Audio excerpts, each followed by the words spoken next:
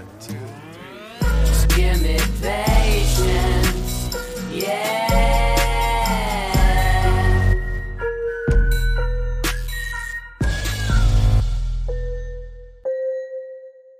Yo, what's up, Z-Pack? People have been asking me to kind of tell them what Health 3.0 is. So I'm going to do that right now, okay? And it starts with telling you what 1.0 and 2.0 are and why 3.0 is a new emergent that's going to transform healthcare. So we're at a crossroads in healthcare today. So behind us, we have this nostalgia-tinged kind of golden age where we had unfettered physician autonomy. Doctors love this, the sacred doctor-patient relationship, laser-like focus on the art and the humanity of medicine. And that was Health 1.0. The world of my dad, immigrant physician, primary care, Central Valley of California, that's what I fell in love with. And while many, many, many people pine for these good old days, we can't forget that they really weren't all that good. So with this unfettered clinician autonomy and authority came really these ridiculous costs, and they were derived from misaligned incentives. So fee-for-service is a terrible way to get people to do the right thing for patients because you want to do more.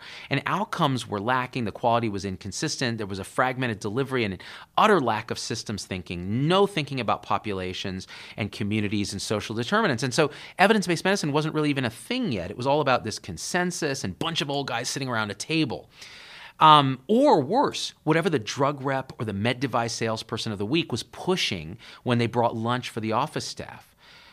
So volume-based fee-for-service payments in 1.0, they incentivize doing things to people instead of for people. And so you escalated costs, unnecessary treatment, along with just straight-up fraud, straight-up corruption. Let's not lie to ourselves. And that led to cracks in the facade of this guild of medicine. And so rampant errors, massive waste, care variation that was unexplained, and a lack of focus on outcomes began to provoke a real backlash from the people who were paying for it.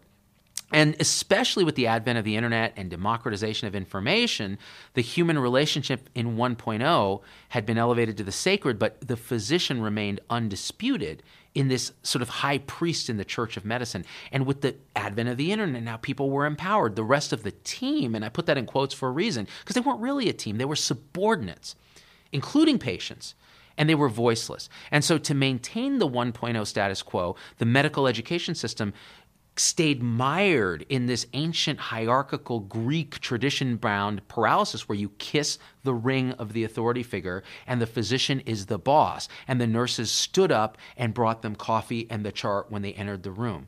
This was no way to run a team. So in response to this real and perceived failure of this fragmented cottage industry of 1.0, this new paradigm showed up, 2.0, the era of big medicine. And business people and government, everybody asked, hey, why can't healthcare behave like other industries where the rules of business and economics apply? Carrot sticks, metrics, mid-level managers, administrators, why can't they apply in force? A focus on value over volume made sense. It meant looking at populations and systems design and lean and Six Sigma and big data and randomized controlled trials, and quality improvement science became the new religion of the realm. But somewhere in this mix of really good intentions, these are good people trying to do the right thing, the human heart went bye-bye. It was gone.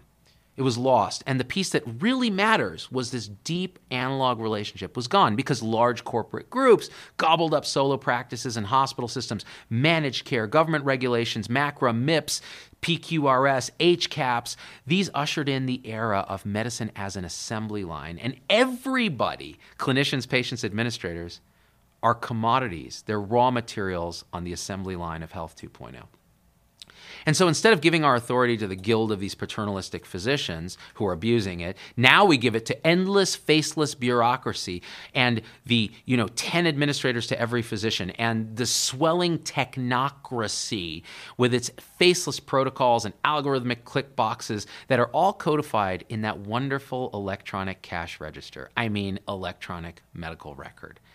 We now treat a computer screen while our patients are reduced to zeros and ones in the freaking medical matrix. And the doctor doesn't hold power anymore, but neither does the rest of the healthcare team, and certainly not the patient. We're all commodities. And now the very calling that brought us into this in the first place, that drew us into medicine, the sacred mission, is in crisis. 60% of docs won't recommend the career to their kids.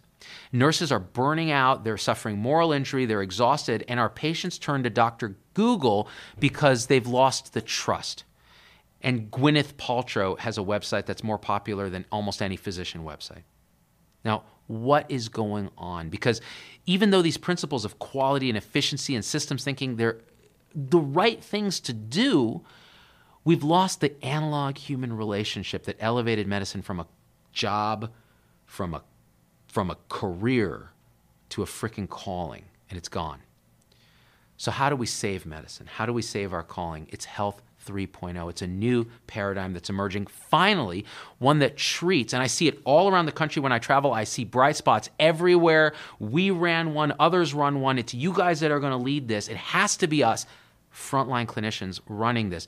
It's a new paradigm that treats both 1 and 2 as partially true but incomplete. So this paradigm transcends both 1 and 2.